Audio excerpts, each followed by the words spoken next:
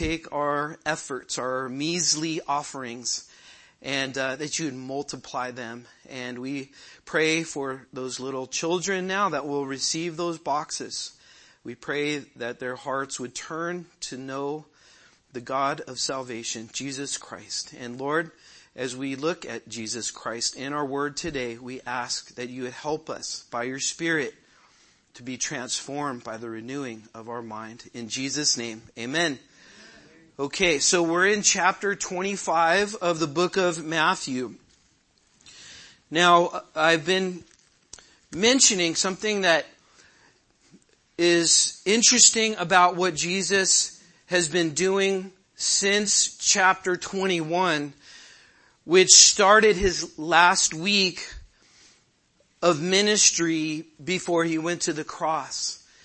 And as Jesus has come to this crucial moment, just hours away from the moment that he's been talking about, where he would take upon himself the sins of the world and then he would rise again from the dead. It's interesting to look at his messages during that time, during this little window that he had. His messages, you might want to say, were forceful.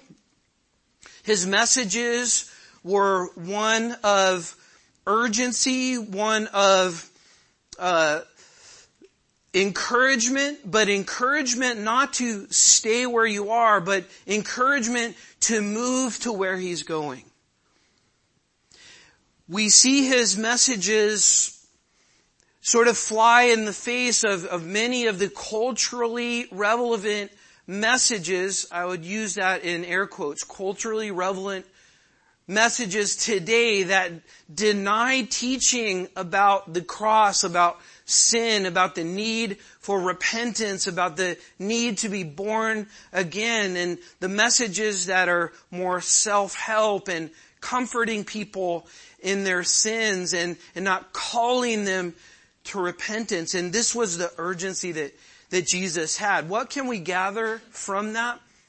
Well, a lot of things, but one thing is the fact that what real love is not compromising and acquiescing to those who are denying the truth of the gospel. That's not love. But love is actually telling the truth and desiring that people would be right with God. That's true love. And Jesus was willing to compromise or sacrifice or even injure and harm his relationship with other people because the truth was so important. And the truth is important. And the truth that Jesus is driving home today in our particular scripture is this truth that there's going to be a midnight cry. That's the title of the message today. It's taken from verse 6, where it says, "And at midnight a cry was heard, behold, the bridegroom is coming, go out to meet him." So his message was that there is going to be a time, and that time is already etched in stone. The time is already on an eternal calendar. The time is already set, and every day we are careening forward towards that time. Every day is a day closer to that midnight cry. And what is that midnight cry? We're going to talk about that this morning, but a general way to look at that midnight cry is that we all have a day. All have a day where we will give an account to God for our life, whether we have received him as our Lord and Savior and our names are written in the Lamb's Book of Life, or whether we have rejected him and we will be held accountable for our own sins. But see, as Jesus brings to light this issue of reckoning, sort of like balancing accounts, balancing the numbers, that we, for each of our lives, we have a time of reckoning. And Jesus' disciples in Matthew 24 were asking him, when's that going to be? And what they're asking is, when is that final reckoning or that final judgment? That's what they wanted to know. And as they were asking him that, they understood something, that there was going to be a time of a final restoration of the earth where Jesus would come back again. So it's all in light of his second coming. And at his second coming, there will be a separation of the wheat and the chaff, of the sheep and the goats. And then also there's going to be a time of a final reckoning. The Bible calls that the great white throne judgment. And so all of us will have that time. And the earth, the world as we know it, has that time. And this is what Jesus is speaking about. This midnight cry, this time where we will be all called to account for our lives and what we have done with Jesus Christ. So as Jesus mentions these things about judgment and these things about his second coming and these things about the reconciliation of things and judgment and all of these things, we have to ask ourselves, do we properly emphasize these truths the way that Jesus does? So a lot of our Christian lives is learning how to walk correctly with Jesus in the proper balance. So sometimes we can be really extreme one way or another. You know, all we ever talk about is hell and judgment and damnation. And the other side is we never talk about that, and we say peace, peace when there is no peace. But we have to have the right balance. Right? And that's what going through the Bible like we do, it gives us the balance, because the Bible speaks about things in proportion to the way God wants us to have that balance. So as we look at these particular scriptures, here's what we need to be thinking about personally and individually is, are we ready now to meet Jesus? Are we ready now to meet him? So let's take a look at these scriptures. We're going to go from verses 1 to 13 this morning. As we're looking at this midnight cry, he says in verse 1, he says, "Then the kingdom of heaven shall be likened to 10 virgins." And you might want to think about the bridesmaid. So we're getting this picture of a Jewish wedding now. And as we get this picture of the Jewish wedding, he's emphasizing something. He's emphasizing the bridesmaids. Right? So we kind of have to look at the way we do weddings and compare it to a Jewish wedding to get the fullness of this teaching out. But just think about a girl or a bride. Think about her wedding party, her bridesmaids. So that's what the emphasis is on. So it says the kingdom of heaven, it's like 10 virgins or 10 bridesmaids who took their lamps, and that really means torches. It's not like the little lamp that you might be thinking about when Jesus in the Sermon on the Mount talked about not hiding your lamp. This is more like a torch. So kind of a wooden pole or stick, maybe 3 feet long. And on the end of it would have a mesh kind of wiring. And inside that mesh wiring they'd put a cloth. And they would use that to light for nighttime so they can walk around and see things.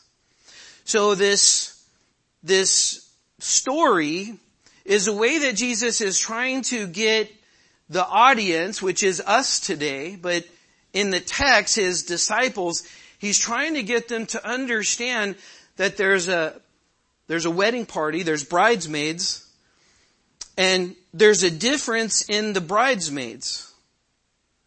It says that, first of all, they are all the same in this one way. They're all the same in this one way. They all had the torch, which had the capability of doing what was necessary. But it says, when they took their lamps and they went out to meet the bridegroom, 5 of them were wise. That means that they were thoughtful. They were considering things beyond themselves. They're considering the whole scenario, the whole picture. And then he said, and then 5 were foolish. That word is, foolish is moros. That's where we get the word moron. It actually means just stupid. Sorry, that's what it means. And it says in verse 3, those who were foolish, they took their lamps, or they took their torches, and they took no oil with them. So what does that mean? So you'd have that torch with wire mesh with cloth inside. And think about it. If you had a cloth and you lit it on fire, that wouldn't last very long, would it? Right? It'd just consume the cloth unless it was like the burning bush scenario, which it's not, but it would just burn. It wouldn't last long. And so the oil would be a little kind of canister or jar or vessel that they would take oil in so that they could put the oil on the cloth, on the torch, and that would allow that torch to burn longer. Burn as long as they needed to burn. So there were some, the foolish ones, they didn't take the oil, but they had the torch and they had that, but no oil. But the wise, they took oil in their vessels with their lamps. But while the bridegroom was delayed, they all slumbered and slept. So what is this saying? What picture is this painting? So let's just back up a little bit and understand something about a Jewish wedding. A Jewish wedding really had 3 phases to it. A Jewish wedding would be very village oriented. So the Galilean wedding in the area of the Sea of Galilee, they'd have all these villages, these little towns. So right away it might be harder for us to picture that, the way we live and the customs that we have. But just picture living in a very small town somewhere. Does anybody live in a very small town today? Anybody? Nobody here lives in a very small town. But if you go out a little bit, I don't know, Munster or something, or I don't know, so you're talking, towns that, have maybe a few hundred people. So everybody would know everybody. Think about maybe the Midwest and something like that. So it's a very small town, these villages. And the first part of this wedding, so think about these weddings in 3 parts. The first part of this wedding would really be a transaction between the fathers. So there'd be a price negotiated for a dowry. A dowry would be something that the groom's father would arrange with the bride's mother, and it would basically be a price. And what was important about that arrangement was that the father of the bride would hold that dowry in case something happened to the husband, that she would have something to take care of herself with. She would have some finances to take care of herself. But it would start with this fatherly arrangement. And when that arrangement was made, so they're involving families, and the village would all know about it. And this would be one of the most exciting things that the village would ever see. This would be the most amazing event. This would be something where ripple effects in the village would go out. They're getting married. They're getting married. And the excitement would just burst to lead to the second event. The second event would be the betrothal. The betrothal was what we might think about as an engagement, except for it was actually legal and binding. So in regards to the betrothal, there would be a ceremony. And the people would be involved. The village people, they'd watch. So the community would be involved. The families would be involved. And they would make a contractual arrangement to be committed to one another. And then the third part of that would be the actual marriage feast. That's the third part. Before the marriage feast and after the betrothal, the bride and groom now would be legally connected to one another. You'd actually, in the betrothal period, you'd have to go through a legal divorce to separate. So the groom would go back to his father's house, and the groom would then take time to prepare things for the moment that they come together.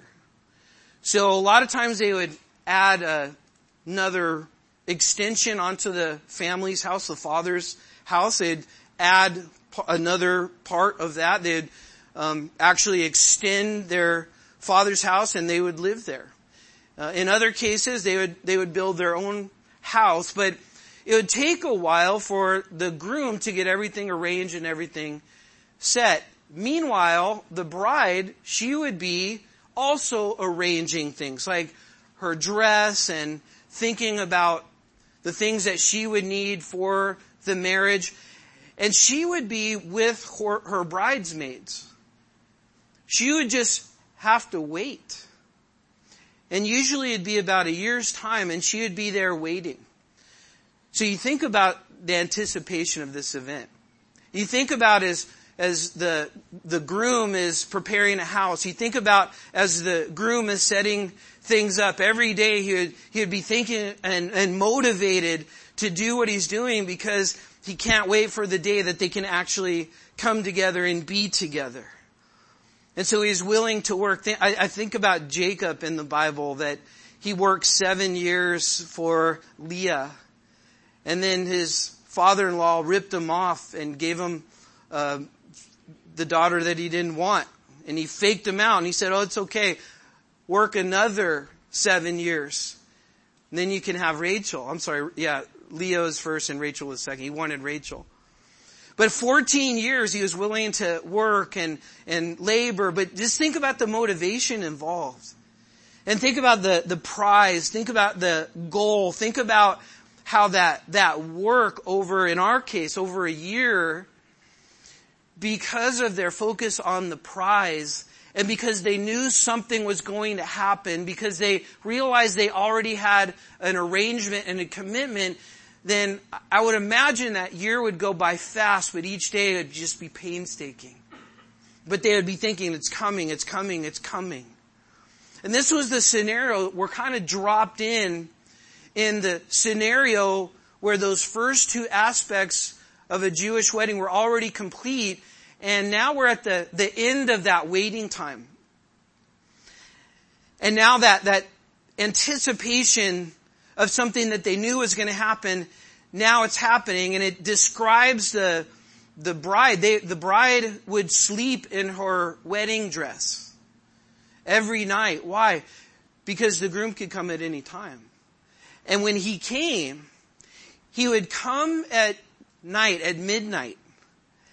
And it would be dark. So that's where they need to have the torches.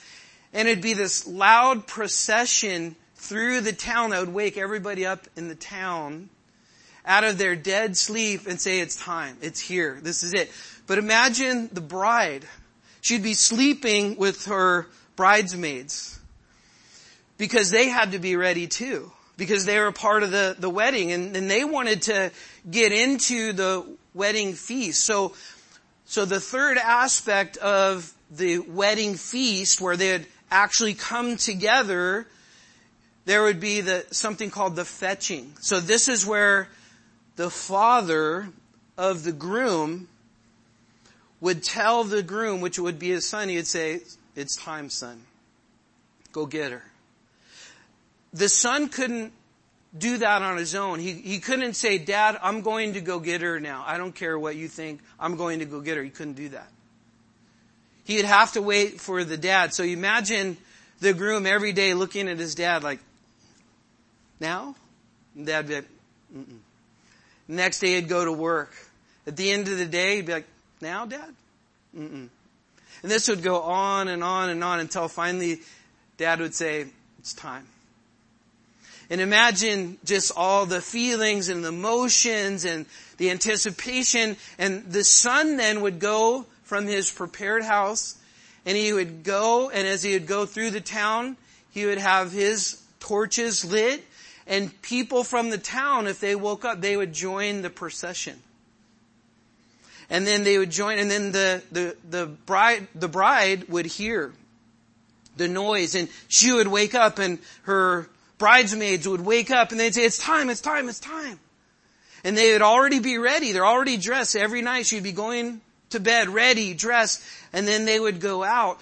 But in our scenario, what we see is they're out of the 10, we see that 5 had the oil and 5 did not. So first off, what we're seeing in this midnight cry, this time where we are going to be face to face with God, this time where we are going to either be excited He's coming or be sad that He's coming. We see that 5 of them had this insightful preparation. That's the first point. And that really brings to light where we are now and the necessity that we need to have in our own lives now personally is we need to have insightful preparation. What do I mean? What does this mean? That means that we know something's coming. Right? If you're a believer, you should know something's coming. If you're not a believer, you know that you're going to die. You know something's coming. You know this can't go on forever. You look at the mirror and see things changing. Even fall is a sign things are changing. We have these signs all around us that there's cycles, there's things that happen. And so maybe some of you're preparing for fall. Maybe, you're seeing these signs, so you bring out some coats, and maybe you've turned on your heater in your house, and you're doing things because you know something's coming. So the 5, they knew something was coming. And the 5, because they knew something was coming, what they did was they prepared themselves. And their preparation was because they knew, they had insight. Right? They were aware. And so this is why we have these teachings in the Bible about the future, is because God wants us to be aware. He wants us to know how things are going to go down. And whether that's we're told how things are going to happen in the world, which we're told, or it's just knowing for you and I that you and I one day won't be here anymore. And as we become more aware of those things in our life, then we're better able to live our life. And this is that insightful preparation. So for the first question that we have to ask ourselves is, do I know what's coming? Am I understanding first in my own life personally that I'm told to number my days? The Bible says life is a vapor. Life goes by so fast. And when we look at life in comparison to eternity, what would that even look like on a radar screen? If you just lined up our life here on earth, which, generally, 80 years, 80, 70 years, something like that, is some people longer, some people shorter, but that's pretty much what you have. So where would that fit on a timeline? If you had a timeline of eternity, you wouldn't even see it. Right? If you backed up enough and you looked at a timeline of eternity, you wouldn't even see that little dot. Now, in relationship to proportion, if that be the case, is that the right proportion that we have in our life? The way we live our life, the way we see our life in this world, knowing what's coming up, knowing what's really important, knowing what's really valuable. And this is what Jesus was talking about earlier in Matthew 24, where He said when He comes back, people will be carrying on like the world is it. Not really being mindful of the fact that there's going to be an eternity coming up. And that we're given the details about eternity that we have to know and understand. So are we living our life in correct proportion to that? And this is what Jesus also emphasized in his ministry, the importance of living for eternity and not living for this world. The importance of investing in eternity, building up treasures in heaven and not on earth. This is where Jesus says, where your heart is where your treasure is. And so is our proportion correct? Are we invested in eternity? Are we investing in our future home? Are we living for that home? Are we understanding our role here in this world? Our role is not to accumulate and acquire and build up and to be selfish. This was what Satan tempted Jesus about. If you follow me or do what I say, then you can have this and you can have these things of the world. And Jesus didn't fall for that trap. So as we understand this first point, we have to understand that we have to have an insightful perspective. We have to have an insightful way that we live our life. And that insightful way is the proper preparation. What does Jesus mean when he's referring to the oil? What does that mean? So the Bible speaks about oil being compared to the Holy Spirit. The Bible talks about when you're born again, when your name is written in the Lamb's Book of Life, when you're truly a son of God, what happens is you have the Holy Spirit come inside of you. And in Ephesians chapter 1, verse 13, it actually says that is the Holy Spirit in us is the down payment, is also the guarantee that we'll spend eternity with Jesus in heaven. Paul says it like this in Ephesians 1:13. He says, in him, in Jesus, after you heard the word of truth, you trusted him. You trusted the gospel of your salvation, in whom also, having believed, you were sealed with the Holy Spirit of promise. So that seal is a mark or a distinguishing characteristic that now you have the Holy Spirit, now you're mine. Now you're official. Now you're my child. Now your sins are forgiven. And the way you know that is you have the Holy Spirit. And then he says in verse 14, who is the guarantee. So you might want to circle that when you ever get there or look at that. He is the guarantee of our inheritance until the redemption of the purchased possession to the praise of his glory. So it's this Holy Spirit, and I believe this is what this is talking about. So on one hand, you have people, they may have the torch, they may have the cloth, they may have a flicker of godliness or desire for God. But at the end of the day, it's all fumes. It's all smoke. It's not real. It's not substantial. This is the point that Jesus has been driving home. Jesus has been driving home this point of authenticity. Are you really a child of God? Or have I been trusting in some outward form that makes me think I'm truly born again? So as we see the torch, you might want to think these are people that involve themselves with spiritual things. These are people that may consider their connection with other Christians or being part of a church body. They may count on that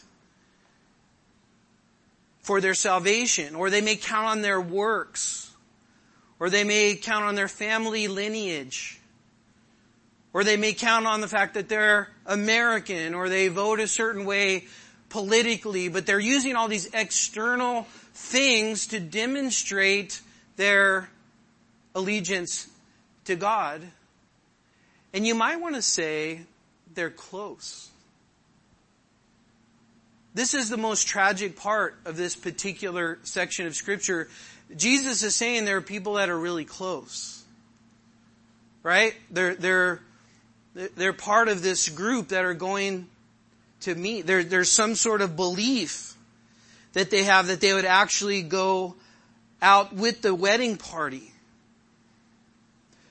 But what Jesus is driving home here is so important, and it's this fact, and this is where this whole thing is headed, is are we truly born again? Are we trusting in His work and not our own work?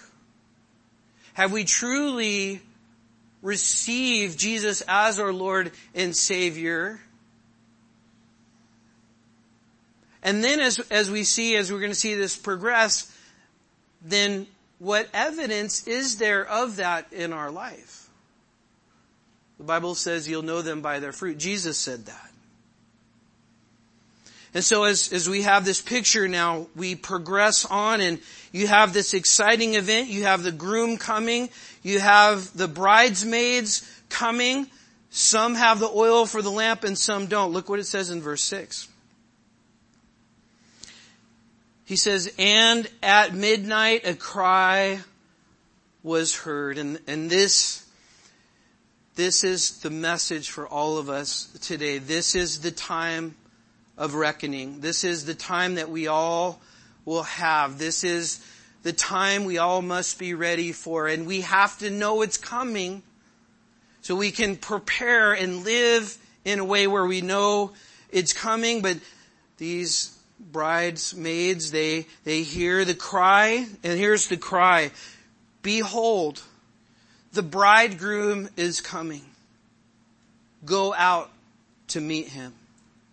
Imagine the adrenaline rush. Imagine when you're sound asleep at night and you hear a noise, or your dog starts barking, and it just this adrenaline, what happens? You're on alert. Like, you start hyperventilating, but in their case, they were excited. Imagine being at a airport and waiting there for somebody you hadn't seen in a long time, your kids or your family members, and you're sitting there and you know the plane's going to come and you can't wait for it to get there. And as you wait and you see these planes come and land, and you know that's not it, but it's coming. And you know your loved one is going to be there, and you just can't wait, and you're so excited. And then it seems like it's taking a long time, and you kind of relax a little bit, and then you hear the roar of that plane engine, and you see it, and that's the one. That's it. And then everything within you is awakened and ready and alive and excited. Now you compare that to somebody that's there working at the airport. And somebody that's not anticipating somebody coming. They're working at the airport.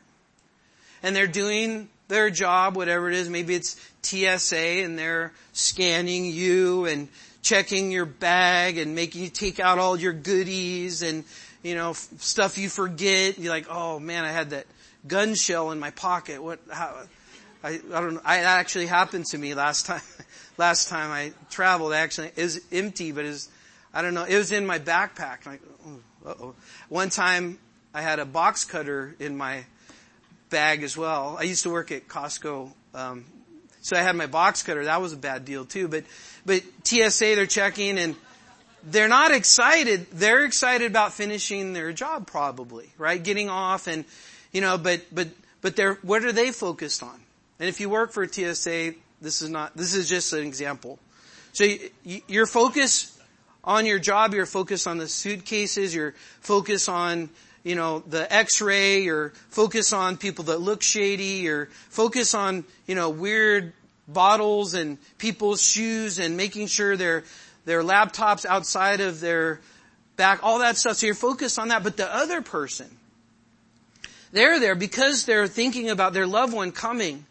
That's a whole different thing. And this is the picture sort of that's being painted for us. That anticipation, and because you knew they're coming, have you ever been at the airport and you see one of those celebrations of somebody in the military that's come home, and people are there, and balloons and signs and all that stuff? So that's sort of what we're told to do and how we're to live in regards to Jesus coming back. That we're to live where we're like going to welcome Him. And we're thinking about it. We can't wait till He comes back. And that's sort of juxtaposed to a way that other people are living, where they're so focused on the things of earth that they're not even thinking about Jesus coming back. And so this cry goes out. It's a behold, He's here. The bridegroom is coming. And then the exhortation, go out and meet Him now. And so the wedding party goes. The wedding party moves. In verse 8 it says, and the foolish said to the wise, give us some of your oil, for our lamps are going out. Imagine that feeling. It's here. We've been sleeping in our dresses. We've been anticipating this moment. And it's finally here. And we're getting the call. And we're going out. And my adrenaline's rushing. And I'm excited. And now my light's not working. I have all the stuff. I have the torch, the wire mesh. I have the cloth inside, but now I can't see anything. I'm in the dark, and now it's here. And I'm not ready. So what do? They say to the ones that had the oil, give us some of your oil. Imagine the desperation. Give me some of that. But the wise said, no, because if we give you our oil, there shouldn't be enough for us and you. There's not enough for everybody. But instead, go to those who sell and buy your own oil. What is that saying? Are these wise bridesmaids selfish? The point of this is, my second point is the individual responsibility. Right? Each person has an individual responsibility before God to have their own relationship with Him. And there's going to be a time that we see here that when this happens, there are going to be people, and I find it interesting that 5 out of the 10 did not have the oil.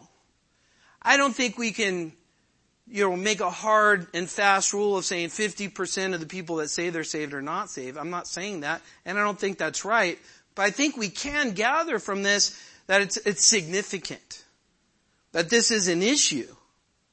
I think we can gather from this that Jesus is making the point. He's not just doing it here. He's been doing that all along. There's many people that have all the outward appearances of being saved, and when the time of reckoning comes, they're going to find themselves without the necessity or the necessary elements that they need to be saved. And what is that? It's Jesus Christ Himself. They're going to be without Jesus Christ. They're going to be without salvation. They are going to be without forgiveness. They're going to be without imputed righteousness. They're going to be without the Holy Spirit, the guarantee and the seal of their salvation. And so as you kind of put yourself in these bridesmaids' wedding gowns, so to speak, and you think about what that must be like, well, we have to understand this is real. This is Jesus comparing and talking about the kingdom of heaven and His coming and judgment. And He's telling us that there are going to be people who think they're going to be good, and they're going to meet Him. And they're going to be without the Holy Spirit. And then they're going to be desperate, and they're going to ask others, well, can I have some of your Holy Spirit? Can't we share? And the answer is no, you can't share. That everybody is responsible individually and personally for their own relationship with God. So we can't ride anybody's coattails. We're not going to stand before God with anybody else. It'll be us and God, and the only answer will be is, do we have Jesus? And so in this scenario, you see that we all have to make that personal decision. Look at verse 10. And so they went to buy. It's already happening. But they're without the Holy Spirit. They have a lot of outward substances and things that they think are good. But now the moment is here. And that's what we have to let seep into our bones. That there's going to be a moment. And at this moment, there's a significant amount of people who now, as they went to meet the groom, now they have to go away from the groom to go and find oil. And I think this is where we get the term extra virgin olive oil. I'm not sure. I think this is where that comes from. You might want to trace that a little bit. But why they went to buy? Now the bridegroom came. See the significance? They're away now. And he's here. And those who were ready, might want to underline that. Those who were ready, what did they do? They went in with him to the wedding. So those who had the necessary elements and the Holy Spirit, they went with the bridegroom and they went in. And as they went in, notice what it says next. The door was shut. The door was shut. And to me, this is one of the most difficult sections of Scripture personally to read and understand. And it's because of this. I have a hard time understanding the finality of this. There's so many do-overs in life. Thank God, right? In this life, in America, we get chances. Right? You can blow it time after time again, and there's chances. This is it. What this suggests is that in this world, the opportunities that we have are plentiful. But there will come an end to that. And that's when the door is shut. It's over. And imagine realizing at this moment that when that door shuts, it's shut for eternity and that's it. There's nothing else. And having to come to terms with that at this moment. So in verse 11 it says, afterward the other virgins came also saying, Lord, Lord, open to us. And now it's too late. But notice this. They didn't know it was too late until they realized they didn't have what they needed. That was the moment that they realized it.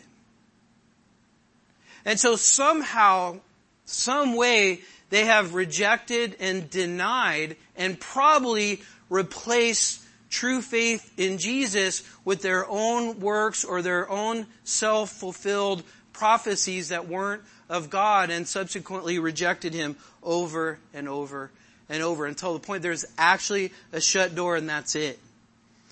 Your fate is sealed.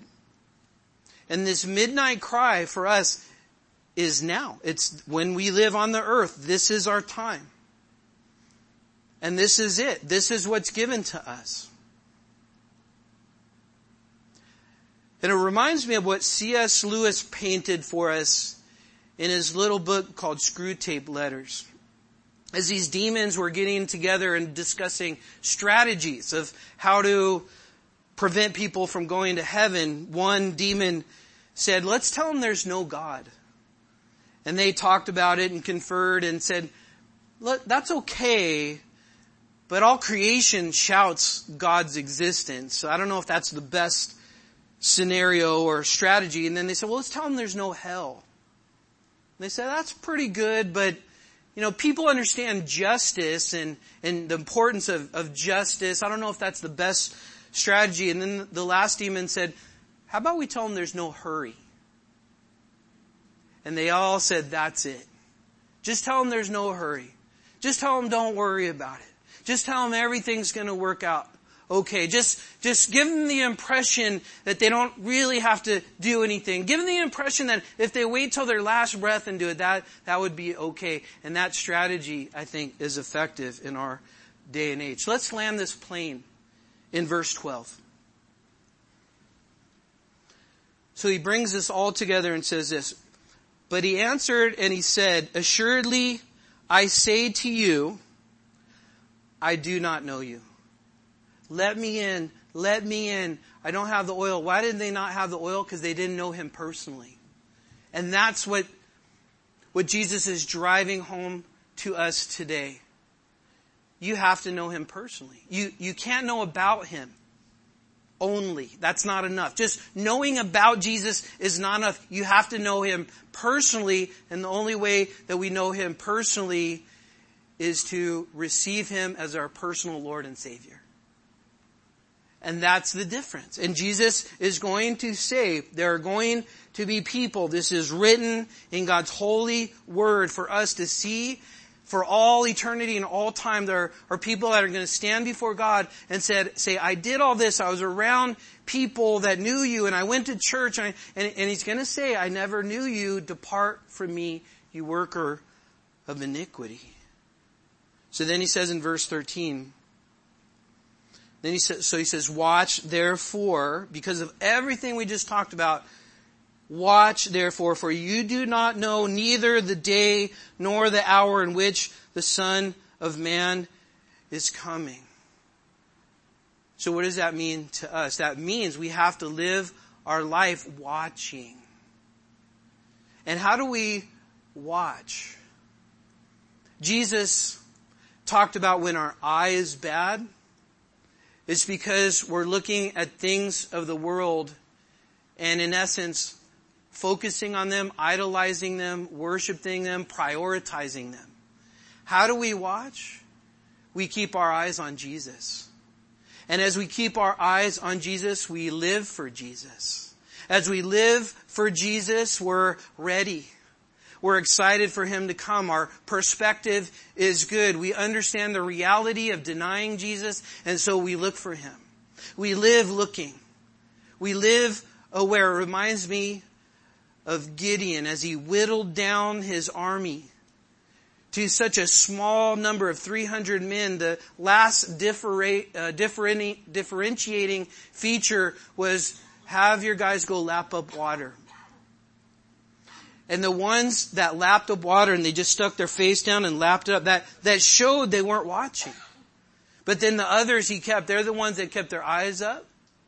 And they were drinking because they weren't focused on the things of self and the things of this world. They're focused on the important things. And they did what was necessary to sustain their body, but they didn't live for that. And that was Gideon's mighty men. And so as we wrap this up this morning, there's a midnight cry. There's a time of reckoning for all of us. And Paul said, for me, to live is Christ, to die is gain. When we can live for Christ, we can face this world without fear, without the biggest fear of not being right with him, not fearing our eternity, and then not fearing the things that the world gives us that tries to make us live in fear, because God has not given us a spirit of fear, but a spirit of love. You know how that goes? Power and a sound mind. Keep your eyes on Jesus and live full throttle with everything that is in you for him. Amen? Let's pray. Father, we thank you for this morning. I thank you for my brothers and sisters who have sat and listened and received your word in their hearts. And I pray, Lord, that now the word would continue to do its work in their heart. I pray that your word would have its desired effect. And as we learned this morning, the desired effect that we would have a sense of urgency, a sense of awareness a sense of focus, Lord. That we wouldn't get caught up or entangled in the things of the world, Lord. I pray that you'd help us all, Lord. It's so easy. We get so distracted. There are so many things, Lord, that are pulling us away. But help us to digest what you have before us today and live differently. Live for you, Lord. And whatever we do, let us do it as unto you, Lord. And finally, Lord, I want to pray for anybody, Lord, that's listening. As we capture the feeling and the emotion and the intensity of your words, that we have to make a decision now. We have to be right with you now. And so I want to pray for anybody that doesn't have the oil in their lamp. Anybody that is not ready to meet you. Anybody maybe even that's presuming that they're okay like these bridesmaids. They were presuming that they knew you, but they didn't. And so I want to pray that we just finally finalize this question and this decision this morning by receiving you, Lord Jesus, as our Lord and Savior. And so if that's you, I want to encourage you right where you are, wherever you are, to receive Jesus as your Lord and Savior. And to know as you're doing that, you're forsaking the world. You're forsaking yourself and you're saying, Jesus, you are my Lord and Savior. You are my King of Kings and Lord of Lords. And so give your life to Jesus this morning. And we pray this in Jesus' name. Amen. Let's all stand. We're going to worship the Lord before we go in song. And we're going to have our prayer team here up front. And I want to encourage you as we're singing this last song, if you'd like prayer about anything. If you're not sure if you're right with God, now's the time to do it. Just make sure. Put that question to rest. And make sure you're right with Jesus. If you need prayer about anything else, they're ready, willing, and able to pray with you this morning. God bless you guys. Let's sing unto the Lord. I love you guys. God bless you guys.